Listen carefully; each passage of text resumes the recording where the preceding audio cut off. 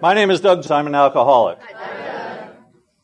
My sobriety date is August 20, 2009. That's only because of a God that I don't understand who loves and forgives me anyway, a sponsor that demands accountability, rooms like this and people like you, that I'm able to have that sobriety date. It's been a privilege to be here. I'd like to thank Bart for inviting me. Adam, my host, you guys, let me tell you something. Adam, up and coming in Alcoholics Anonymous, he is doing the deal. And I'm thrilled to have been able to make a friendship with him.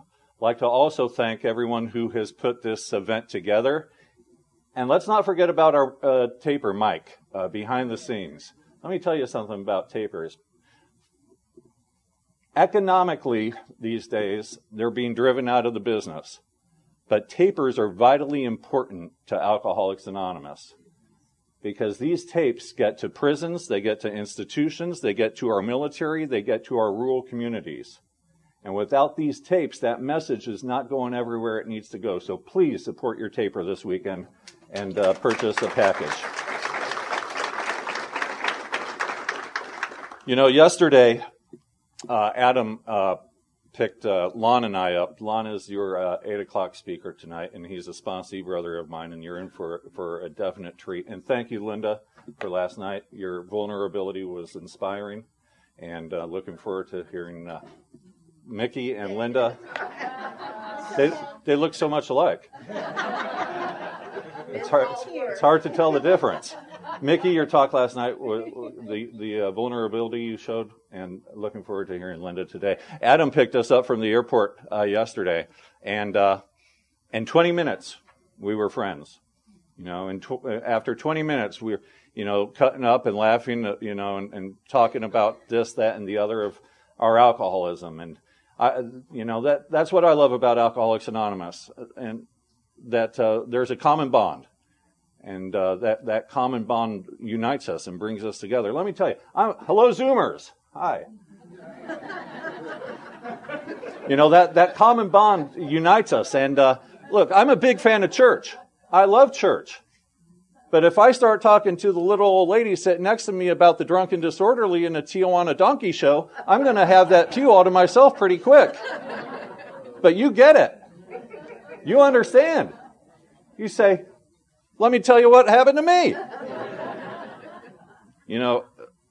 My whole life I thought that family was uncles and aunts and cousins and brothers and sisters. And then I came across a line from a Robert Frost poem that said, home is that place where when you have to go there, they have to take you in. And that's Alcoholics Anonymous to me. When I had to come here, you had to take me in. And good, bad, or indifferent, you tell me to keep coming back. And for that, I'm forever grateful. Before I came into Alcoholics Anonymous, I was a helicopter pilot for Shell Oil.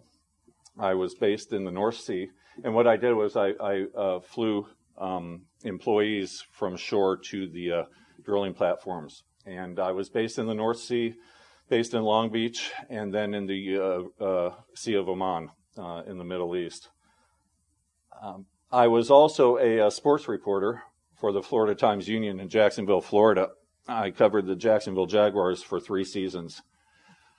When I lived in Colorado, I was a state senator for the 3rd District of Colorado, which was a suburb of southwest suburb of Denver. Now, I've never done any of those things.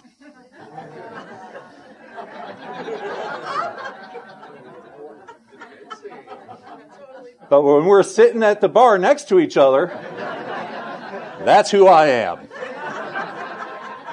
And that's because this is what happens. When we're sitting at the bar, the same thing happened here. You kind of lean in. You think, that's interesting. I want to hear more about that. As early as page 2 of the book, Alcoholics Anonymous, Wilson writes, I would prove to the world I was important.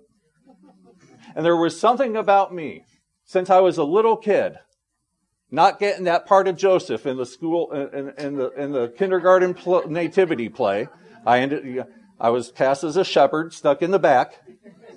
So my entire life, I would prove to the world I was important. And when I'm sitting on that bar stool and I'm making up these stories about who I am, you make me feel important.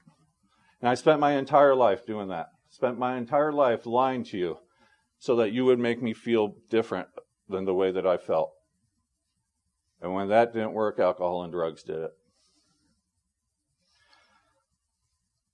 My first meeting of Alcoholics Anonymous happened because my first wife, and of course only in Alcoholics Anonymous can you put a numeral next to a spouse and nobody bats an eye.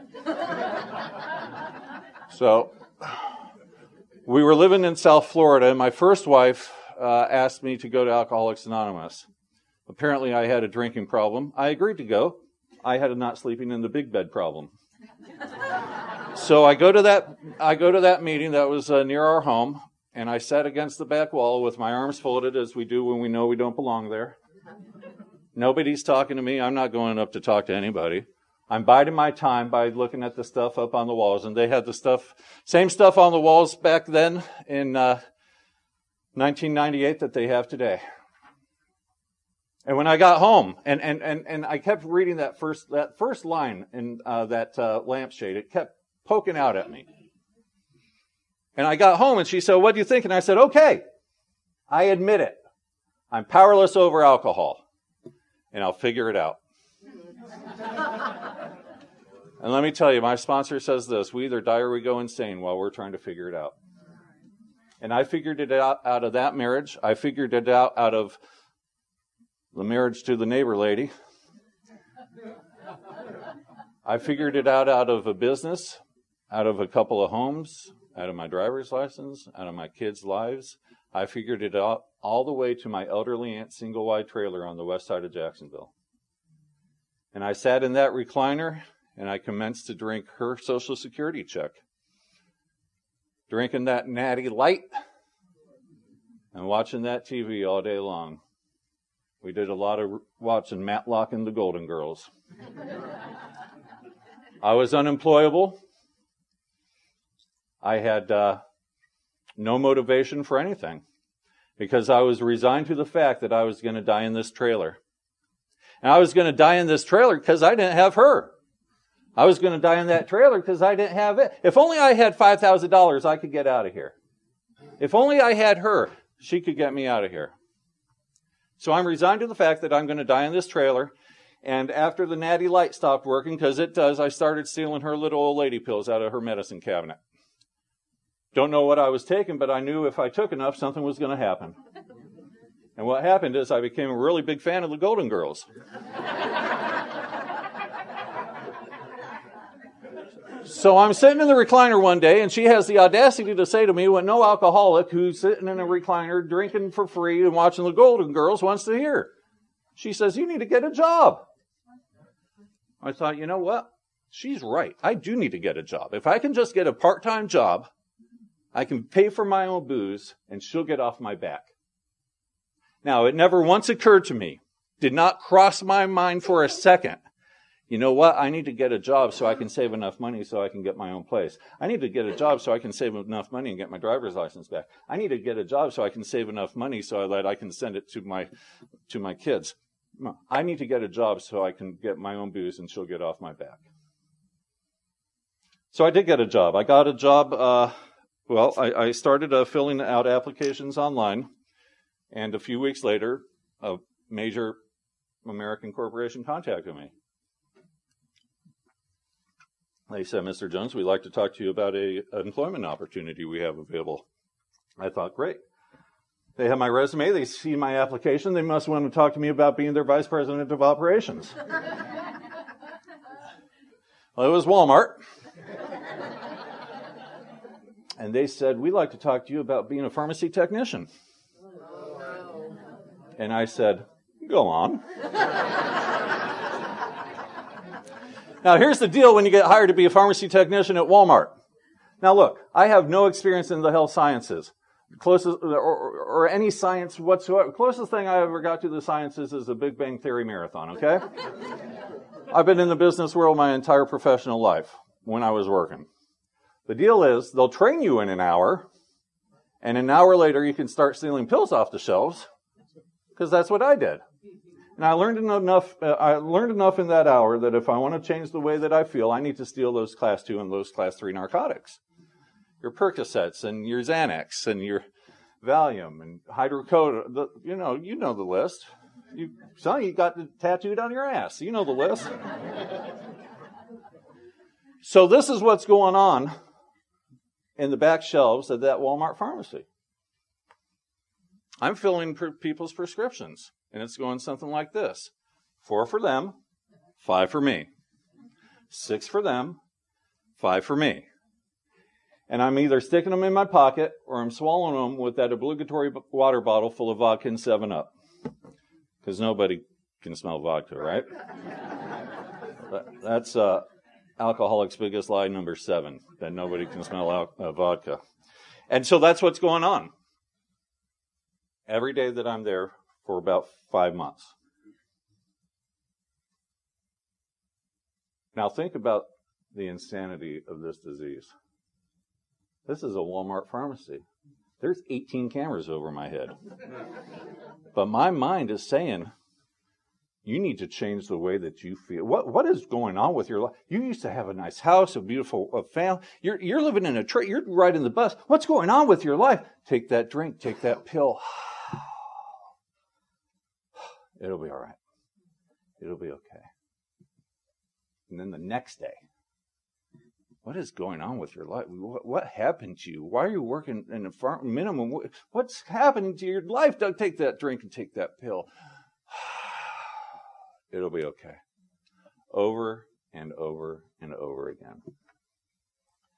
Finally, I did get caught. And they escorted me to Walmart jail, which is actually just a little storeroom in the back of the warehouse.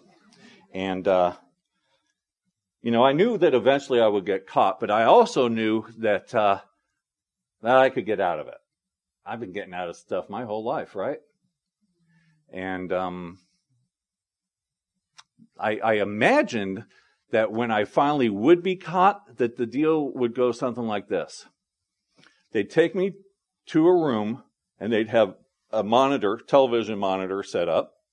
They'd sit me down, and they'd say, Mr. Jones, have you been stealing pills? Nope. No. What? No. Then they'd flip on the monitor, and there's me. And they'd say, is this you? Now, I want to help. I want to help them get to the bottom of this, because clearly somebody is stealing pills. And I need to help them find out who it is. I'm going to I'm going to OJ up on them, right? And so what I do is I lean in a little bit. Give them that squint. No, that's not me. Well, that's clearly you. 6'1", bald, 150 pounds at the time. And I'd squint a little more and lean in a little further. No, that's not me. Well, Mr. Jones, that's clearly you, and you were clearly stealing pills and putting them in your pocket. Oh, I know what's going on. I remember that day. Yeah, no, those aren't pills. Those are Tic Tacs. I'm just reaching in my pocket to get Tic Tacs. Oh, okay. Well, sorry to have bothered you. In fact, let's give you a promotion for having to put you through this. That's how it's going to happen. What actually happens is, Doug, have you been stealing pills? Yes, I have. I'm an alcoholic and a drug addict, and I can't stop. And that's the first time in my life that I had that moment of clarity, that I was honest about who I was and what I was. And that's the first time in my life that I felt freedom. I felt freedom from the bondage of drugs and alcohol, because I knew that I didn't have to look over my shoulder anymore. I knew that when that squad car was pulling through the parking lot, that they weren't there for me. I knew that I didn't have to wake up with that anxiousness and that nervousness. When are they going to find out? When's it all going to come crashing down? So when I had that moment of clarity and said, yes, I'm an alcoholic and a drug addict, there was freedom. Now, I didn't know what was going to happen to me, but I found out pretty quick when they arrested me. And I got charged with 3 felonies. Okay, well, I got charged with theft. Yeah, I own up to it. I was stealing. I was stealing the pills. I got charged with possession without a prescription. Yep, guilty. I was in possession. no prescription. Then this third felony they charged me with, I didn't quite understand. And they charged me with, because I had like 30 pills on me when I got arrested. And so they charged me with possession with intent to distribute. I thought, that ain't intent to distribute. That's a Tuesday. And so I was taken to the Duval County Jail. Duval! And I'm charged with these 3 felonies. And my life is over. Nobody's taking my calls because I've systematically destroyed every relationship with anyone who ever tried to love and care about me. I've got about 30 jailhouse lawyers who are telling me I'm going to state prison for about 20 years. And I don't know what's going to happen, and I'm scared to death because I can't do prison. Well, about 4 or 5 days after that, I didn't have to worry about that anymore because that's when the withdrawals set in. The withdrawals from alcohol, benzodiazepine, and opiates. That's when the delirium tremens started. That's when the convulsions started. After a couple of days of psychotic behavior, I got my own suite on the medical isolation floor. And I'm hallucinating horribly. I mean, I'm running around the jail cell. I'm climbing on top of the sink toilet, talking into the vent, and Captain Eddie is going to hatch a plan to get me out. I'm crawling underneath the cot. I'm having psychotic episodes. And at one point, I'm running around my jail cell stark naked, and I'm slamming into the cell door, which is glass. And I fall into respiratory failure, and I collapse on the floor. I break my right hip when I fall. And the COs come in and get me. The COs, in case nobody's familiar with that term, well, never mind. You all look like you're familiar with that term. So the COs come in and they get me and they take me to Shands Hospital in Jacksonville, and I present with respiratory failure and a shattered right hip. They stick me in a medically induced coma and put a respirator down my throat. I'm in that state for 3 weeks. Now, after 3 weeks, they pull me out of that coma and they take the respirator out, and I start coming to. First thing I notice is I'm in a hospital bed, because it's quite clear that I'm in a hospital. But I notice I'm in a hospital bed in 4-point restraints, because that's how they do when you're under the auspices of the sheriff's department. And I'm starting to focus my eyes, and all of a sudden, a nurse from my right leans over, puts her face right into my face, nose to nose, and she says, just like this, "Do you believe in God?" Lady, I just woke up. I'm taken aback a little bit. And I said, I don't know. Now, I'd always had a fundamental idea of God. But at this time in my life, if there was a God, that God hated me. Because if God loved me, and if there was a God, why is my life the way that it is? That's how I came to you. Why is my life the way that it is if there's a God? Because I grew up with a Santa Claus God. You just wish for it and it happens. And so I said to her, I don't know. And she said, still nose to nose, well, you ought to. Everyone in this hospital thought you were going to die. God has kept you alive for a reason. God has a purpose for your life. And I started to tear up. And I understood immediately what she was talking about. And I immediately thought about my 2 little girls and that tree limb I had picked out in my aunt's front yard. And I don't know how I got there, but I know how I got there. Because if you drink and drug the way that I did for 25 years, that is a destination. And I challenge anybody in this room to tell me they don't know somebody whose destination wasn't death, either through the abuse of drugs and alcohol. We all know somebody. We all know multiple people. And then she said this, still nose to nose. She said, And she softened it down a little bit and said, God loves you and God forgives you. It's time to love and forgive yourself. And I just started bawling. I cried uncontrollably. And this nurse happened to be a longtime clean member of Narcotics Anonymous. And she told me her stories of drug addiction and alcoholism. And I told her my stories of alcoholism and drug addiction. And we admitted we were powerless over alcohol. I haven't taken a drug or a drink since then. Now, the difference between that moment in 2009 and that moment in 1998 when I went to that first AA meeting is that in 1998, I admitted I was powerless over alcohol. In 2009, that nurse and I, we admitted we were powerless over alcohol. There is power in we. There is power in this room. There is power in the relatability that we all have together. One alcoholic with another alcoholic. Look, this whole gig started in 1935. Nobody was going to any treatment centers. There weren't meetings like this. Nobody was on their knees praying. There wasn't a book to read.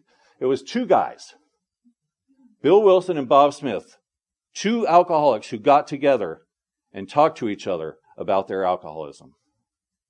And by doing that, by sharing their experience with each other, they both received strength and hope. That's Alcoholics Anonymous to me. So this nurse started to talk to me. She brought a big book of Alcoholics Anonymous into the hospital. And for the next 5 weeks, we discussed the first 2 steps of Alcoholics Anonymous. Now, upon further conversation, we discovered that I was primarily alcoholic.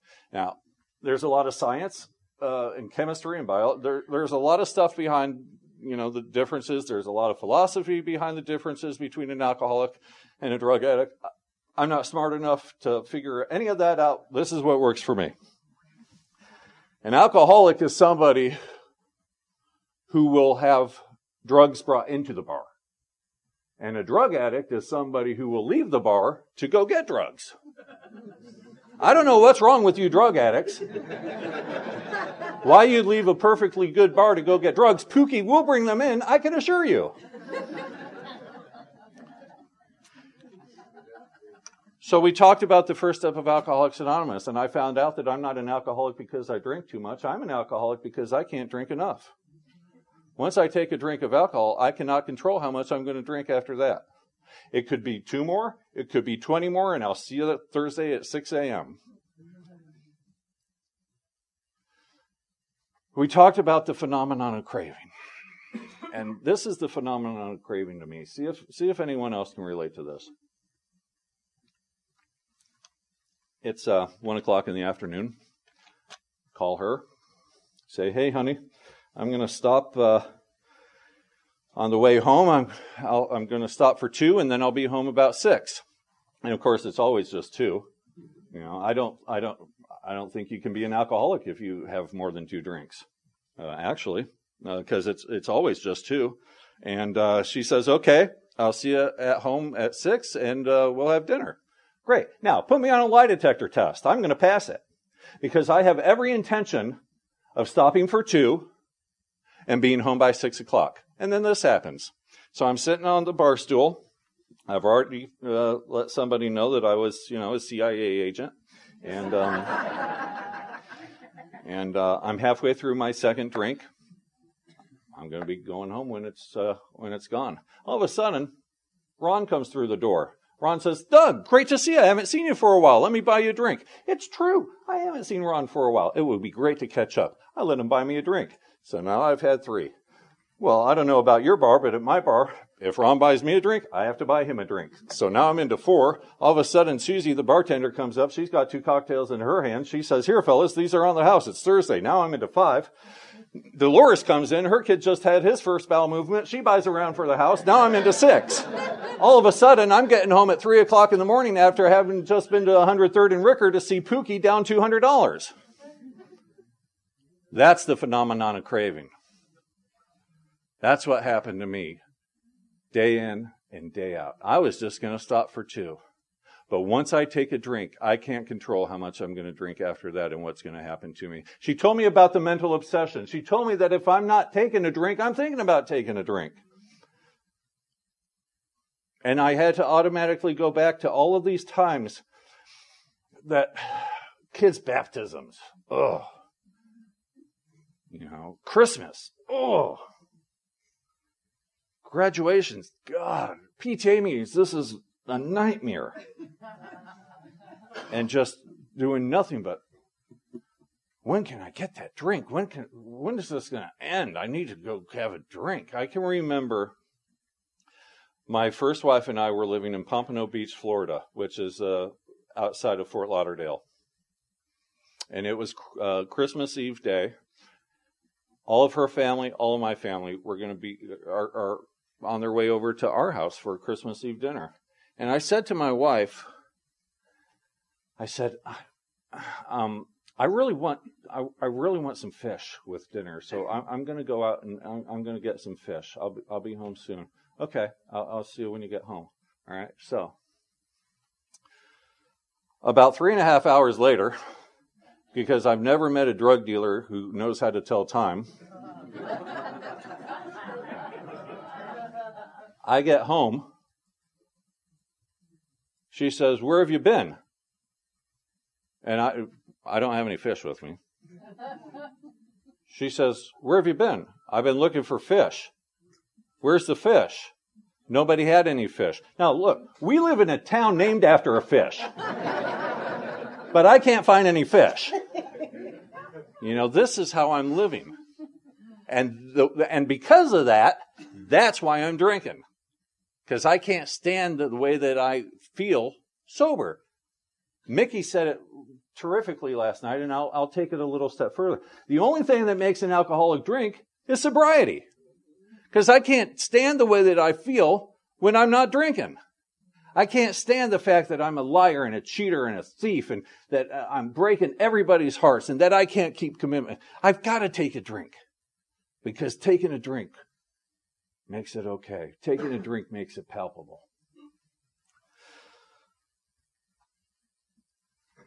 One of the when that nurse and I were talking about the mental obsession, and I was sitting in that hospital bed, I had to go back to 2006 when I was in the same hospital for also breaking a bone.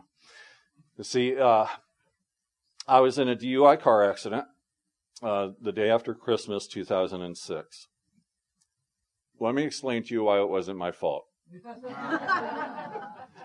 So I happened to be near a mall on the day after Christmas, and the traffic is an absolute nightmare. And it's bumper to bumper, and nobody's going anywhere. I've got that obligatory cooler full of beer in the passenger well that I keep reaching for. And because I'm having to do stop and go, every time I stopped and went, the cooler got further out of my reach. And at one point, I'm reaching for the cooler. I have to take my eyes off of the road to see where the cooler is. And I run into the back of a pickup truck. Now, I'm driving a little European sports car, and it stalls out. And this ain't good. So I start the car up. It won't start. Even if it had started, I'm not going anywhere because it's now an accordion. Even if it had started and it wasn't an accordion, I'm still not going anywhere because there are cars to the front, cars to the back, cars on either side of me. I'm not going anywhere. I got to go because I know when the squad show up, they're going to arrest me for a DUI. That cannot happen because I just gotten a DUI over Thanksgiving. So I'm thinking, I got to go. So I got up and went. And I ran from the scene. And not only am I alcoholic, but I also suffer from terminal brilliance. And I'm running away from the scene, and I figure out my plan. I'm going to find a payphone. When I get to that payphone, I'm going to call 911. I'm going to report my car stolen. So that when the squads show up and the witnesses say, yeah, some guy just ran that way, the police will assume that whoever ran that way is the person that stole my car. Brilliant idea. Feel free to use it if you're going to need to. So to get to this payphone, I had to go over a chain link fence. Now it's the day after Christmas, 2006. It was a cold winter, so I'm wearing pants. And I get to the top of the fence, and I got one leg over, and then I'm working on getting my other leg over, and the bottom of my pants get hung up on this fence, and my body goes, and my leg doesn't. So now I'm dangling from this fence by head first, just kind of like that. And my pants are holding me up. All this, my pants give way, and I hit the asphalt like that, and I splatter against the asphalt. Now I'm laying in a pool of blood. I'm flopping around like a flounder, and rescue eventually finds me, and they take me to Chance Hospital in Jacksonville, and I present with a shattered right wrist. I've broken. My nose is on the other side of my face. I've got cuts and contusions all over. I'm in bad shape. And I'm laying in the hospital bed. Day 1 goes by. Day 2 goes by. Day 3 goes by. Day 4, suddenly it occurs to me, there's a Shell station across the street. They sell beer in that Shell station. I need a beer. So I get myself out of that hospital bed. I get dressed. I walk across the street to the Shell station. I buy a 6-pack of beer. I take it to the little park across the street. I drink that 6-pack in about 20 minutes. I go back and put myself back in that hospital bed.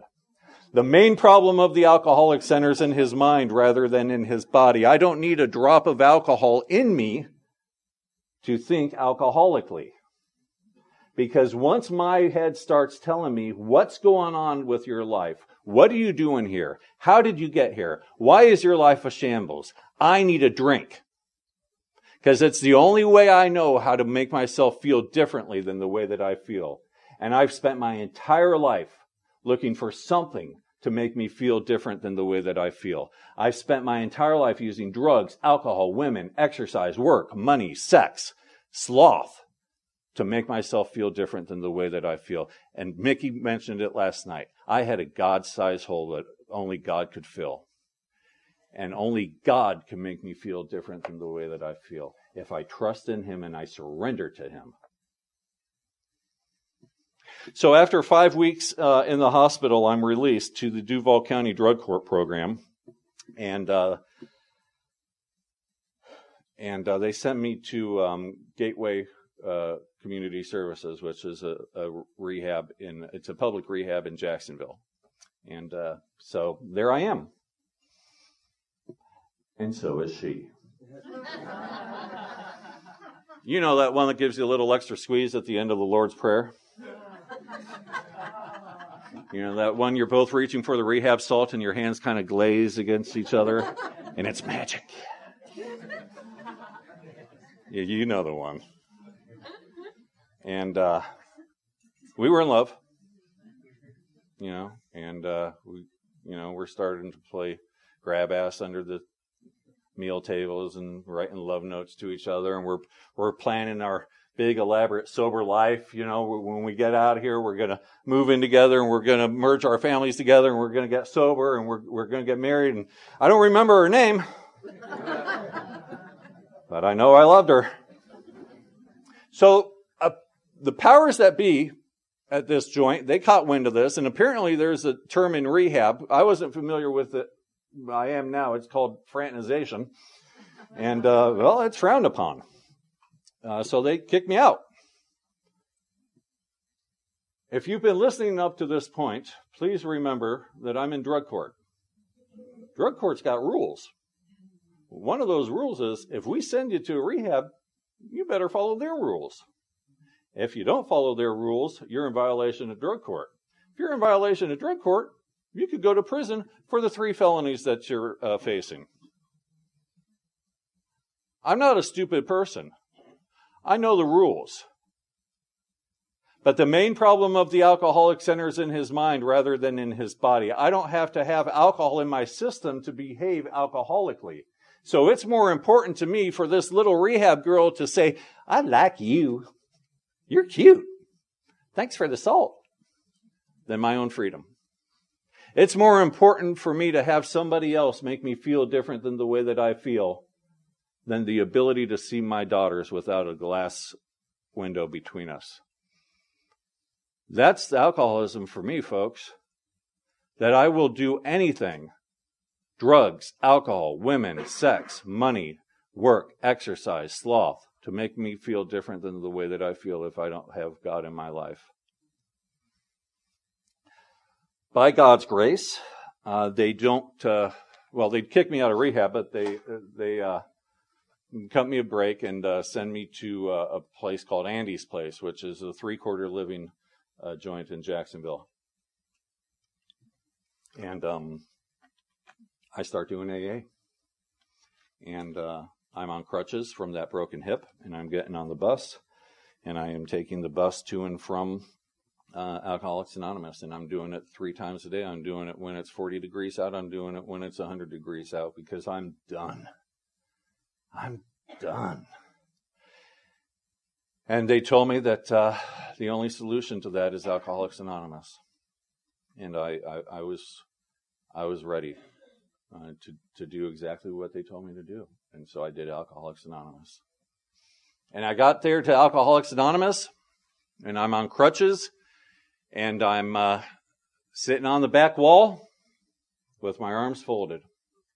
Not because I didn't believe that I needed to be there. I knew I needed to be there, and I wanted to be there, and I was grateful to be there. It's because I'm scared of you.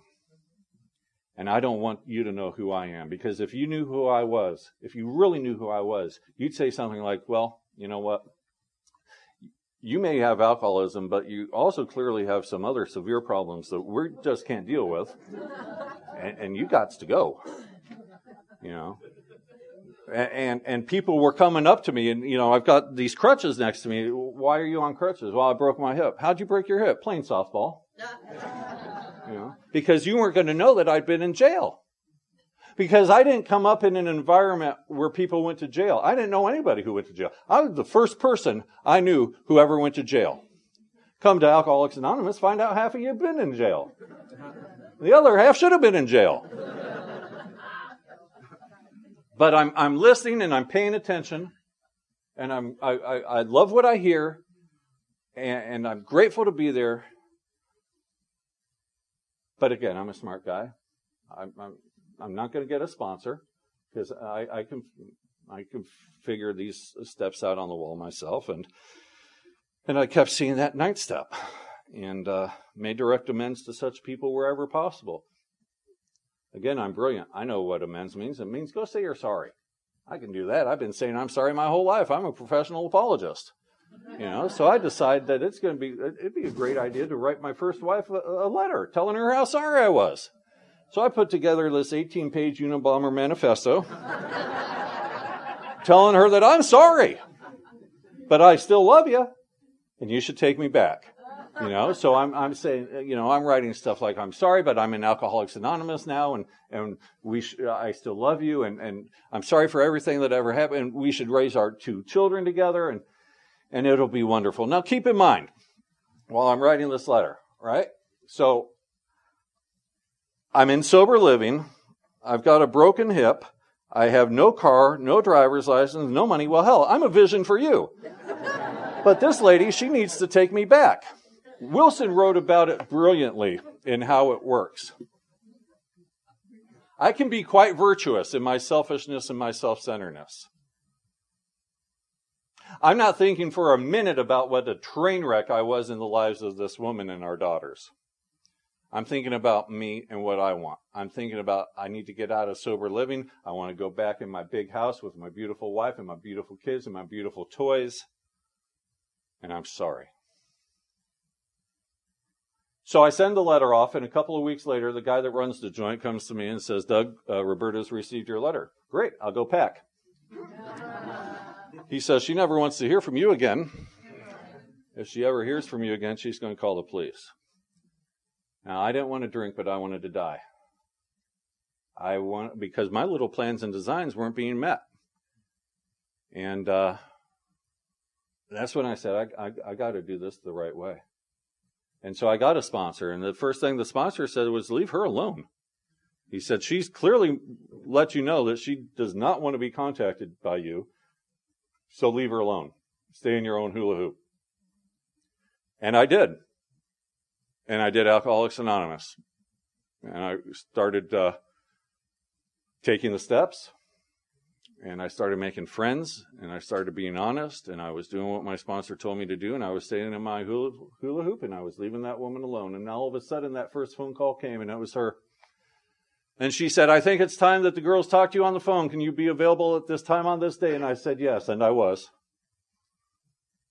More time goes on. I'm getting further into the steps. I'm doing, service work and lots of meetings around town. And I've got a host of friends and life is good, but I'm leaving her alone, just like my sponsor said. And that next phone call came and it was her. And she said, I think it's time that the girls saw you. Could you be at this restaurant at this time on this day? And I said, sure. And I was there. Further into Alcoholics Anonymous, I've taken all the steps. I'm sponsoring guys. I'm doing a little speaking here and there. I'm getting into more service work. And, I got my own place now and life is good, but I'm doing what my sponsor told me to do, and I'm leaving her alone. And that next phone call came and it was her. And she said, I think it's time that the girls spent the weekend with you. Could I have them over there this time at this day? Can you be there? And I said, sure. And I was. Several months later, she went to New Jersey on business, and she took the girls with her. And she called from New Jersey and said, I left some paperwork at home. Could you go over to my house and fax it up to me? And I said, I'd be happy to do that. You're not home. How am I going to get in the house?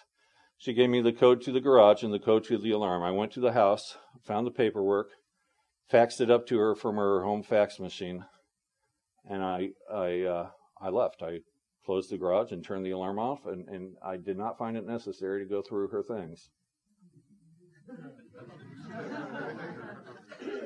A few months after that, she calls me and says, Haley, our youngest daughter, she wants to redecorate her room. Can you go get her over to Home Depot for me? I'd be happy to.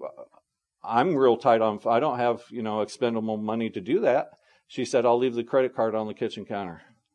So I went out to the house. I picked up Haley, picked up the credit card, took her to Home Depot, got what she needed, went back to the house, dropped Haley off, put the credit card and the receipt on the kitchen counter. Now, let me tell you something. This lady had finally gotten from me what she had always wanted from me. I did what I said I would do when I said I would do it. That's all anybody ever wanted from me. That I did what I said I would do when I said I would do it. I never had that ability. I was never capable of following my commitments because I took that drink and the drink took me. And when the drink took me, I broke all promises and all commitments with the people that love me the most. And when they leave, we're shocked that they do. So, I'm doing Alcoholics Anonymous, and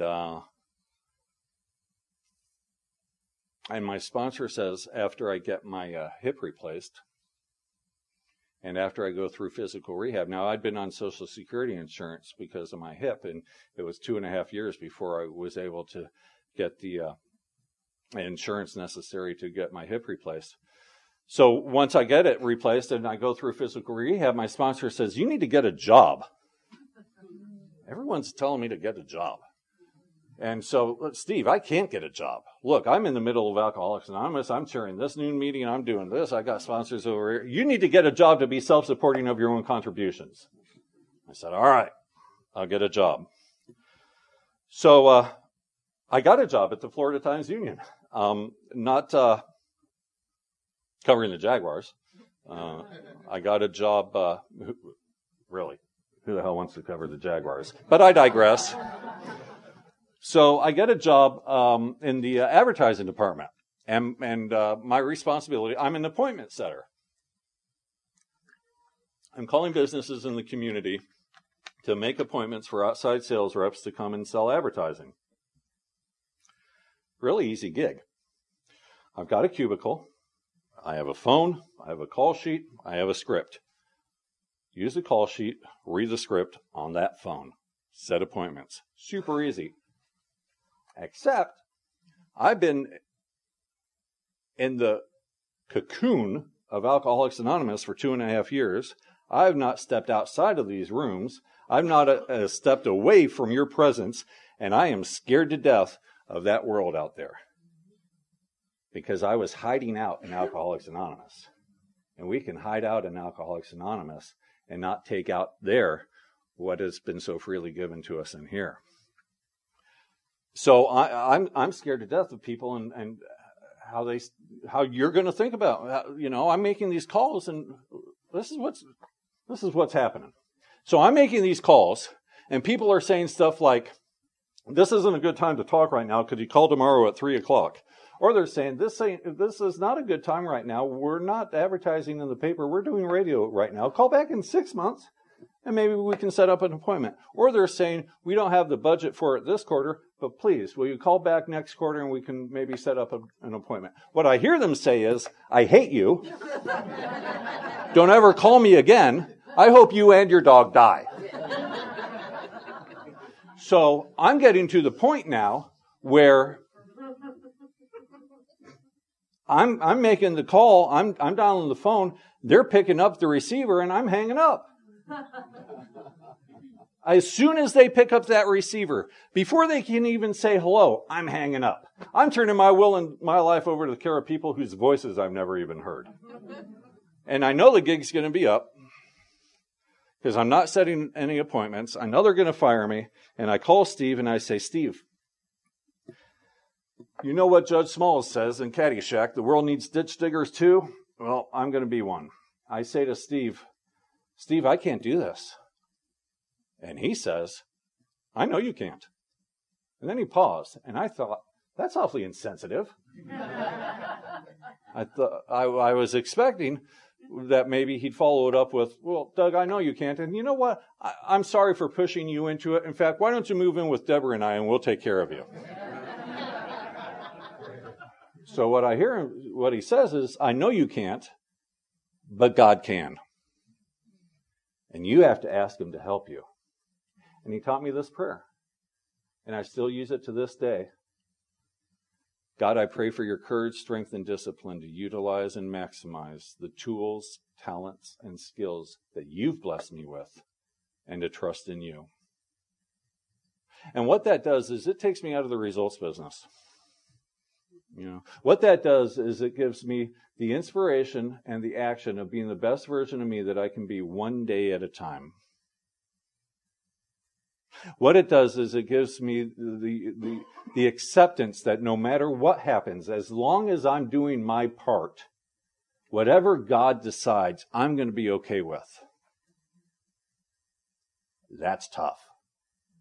You know the hardest part about trusting God? Trusting God.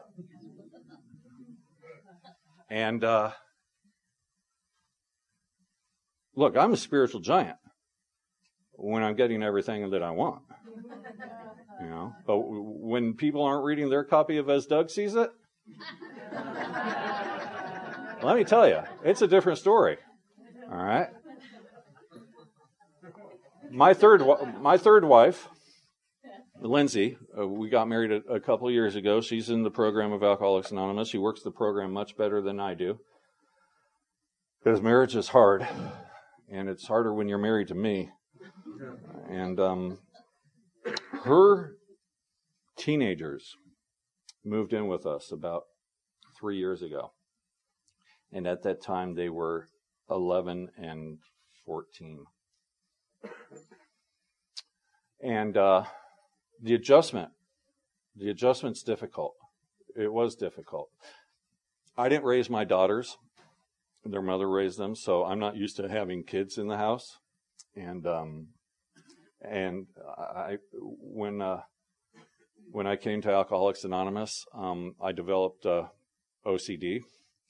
You gave it to me, and I want things the way that I want them, when I want them. And one day, when I left for work, I took a bag of shrimp out, left it on the counter. Now this bag of shrimp, it says 50 to 60 shrimp. Great. There's 4 people in the house. I get home from the men's meeting that evening, and dinner's waiting for me. My plate is waiting for me. Now we have 4 people in the house. So if there's 50 or 60 shrimp, that's about what, 12 to 15 pieces of shrimp for each of us?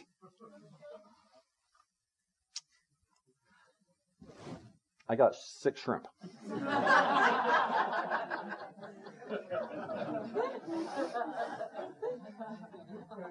I wanted to pull the cabinets off the kitchen wall.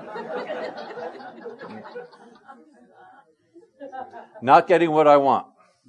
Not getting at all what I want.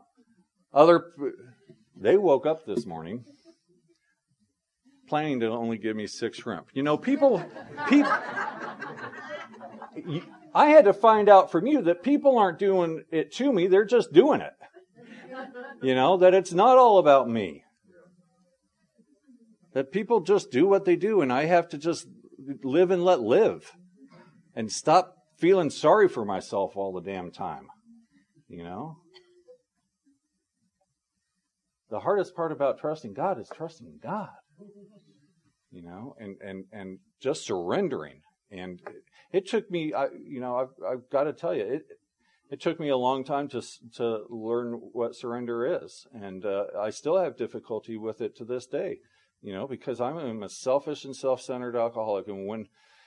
And I can get irritable and restless and discontented at the drop of a dime because people don't behave the way that I think that they should be behaving, you know. But I came into Alcoholics Anonymous thinking that I had to be a robot, thinking that I had to be emotionless and have no feelings. And what I found out, what I have learned over these 13 years is I don't have to not have feelings. I don't have to not have emotions. I just have to not let them drive me to a drink. You know, I have to be able to control myself and just accept that people are the way that people are and that God is in control. See, I came into Alcoholics Anonymous, you know, not having to surrender the drink because that drink was taken from me when I woke up in the hospital. So I'm not coming into Alcoholics Anonymous, you know, every day thinking I need a drink, I need a drink, I need a drink, you know. So I didn't have to surrender the drink. I didn't understand that, you know, that it's not the drinking. That I have to surrender all aspects of my life if I'm going to live happy, joyous, and free and surrender them to that God. Because I found out that drinking was my solution for my living problems. But if drinking is your solution, that's a problem. And my sponsor told me, you know, a long time ago, the same thing that his sponsor told him. If you've got a drinking problem, there's a solution. Quit drinking. If you've got a living problem, there's a solution. The 12 Steps of Alcoholics Anonymous. And I found out I have a living problem. I really found that out about 2 years ago. My wife and I are driving down a main artery in Jacksonville. And first of all, let me preface this by saying that we live in a society. Okay? So keep that in the back of your head. An ambulance is coming up behind us. Now, society dictates that when an emergency vehicle is coming up behind you, you either veer to the right or you veer to the left and let that emergency vehicle go through the middle. So, because we live in a society, and I try to live by its predicates, I veered to the right. Now, society also dictates that when that ambulance goes by, you get back into your lane in the order that you got out of your lane. So the guy behind me, when the ambulance goes by, he decides he's going to cut to the middle real quick and power on through in front of all of us. Kind of cuts me off. This will not stand. We live in a society. And this guy has got to know there are rules to society. And you ain't following them. So I punch it. And I'm starting to follow this guy. Because I need to do my civic duty and let him know. So now I'm going like 75. And my wife does the... Guys, you know this. You know the look.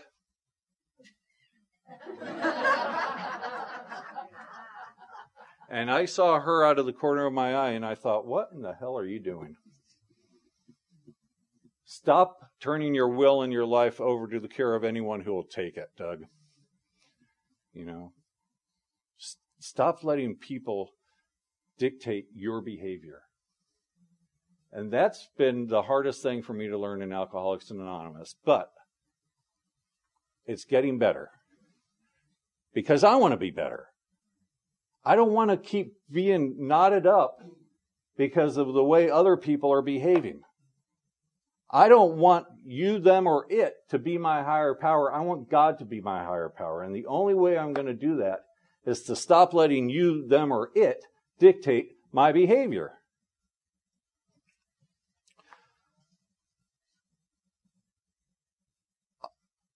I was blessed 5.5 years ago with, things in Alcoholics Anonymous for me because of this program. 5.5 years ago, I was asked to be the executive director of the Alco Housing Club in downtown Jacksonville. The Alco House itself is a 130-year-old Victorian and has a AA clubhouse and a diner across the courtyard from it. It also has 2 other residential properties. It's made to house 50 people between the 3 properties. When I took over, there was $1,300 in the checking account and about 23 residents. God turned it around. God turned it around. It's always full with the suffering alcoholic, and we've been able to generate enough revenue that some much needed renovations were able to take place. And now I consider it, and a lot of people do, the gem of sober living in Jacksonville. But the most important thing is that in the 65 months since we took over, there have been 75 people move in and earn their 1-year medallions. And that's what's most important, is we're there for the still sick and suffering alcoholic, and to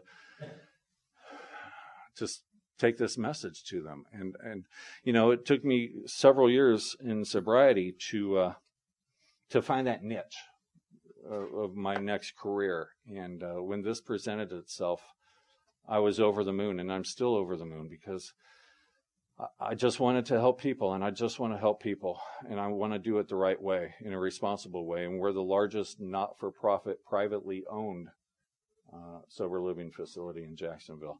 My relationship with that first wife, now, I call her my former wife. Now, my second wife is still my ex-wife. I'm not that spiritual yet. But my former wife and I have a good relationship today.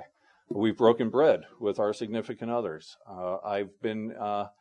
We've driven to and from Tallahassee before to see our daughters. I've slept in her bed. She wasn't there, but when she has had to be out when the girls were still in high school, she would ask me to once in a while to stay at the house. Not for really any other reason than to make sure a keg party didn't break out in the living room, But because of you, that relationship has been restored. And today I get to be married to Lindsay, who, like I told you, works the program a lot better than I do, who is herself following her own dream of going back to school and becoming a lawyer, something she never thought was attainable until she came to Alcoholics Anonymous. And we get to raise her children. And while the raising of children for me has been difficult, It turned around significantly when her sponsor and my sponsor met with the two of us. Because I was about done. I was about out the door. Not for any other reason than I can't manage this with kids, not doing what I want them to do, not doing what I think they're supposed to do. And then her sponsor said this. She said, "Why don't you do it?"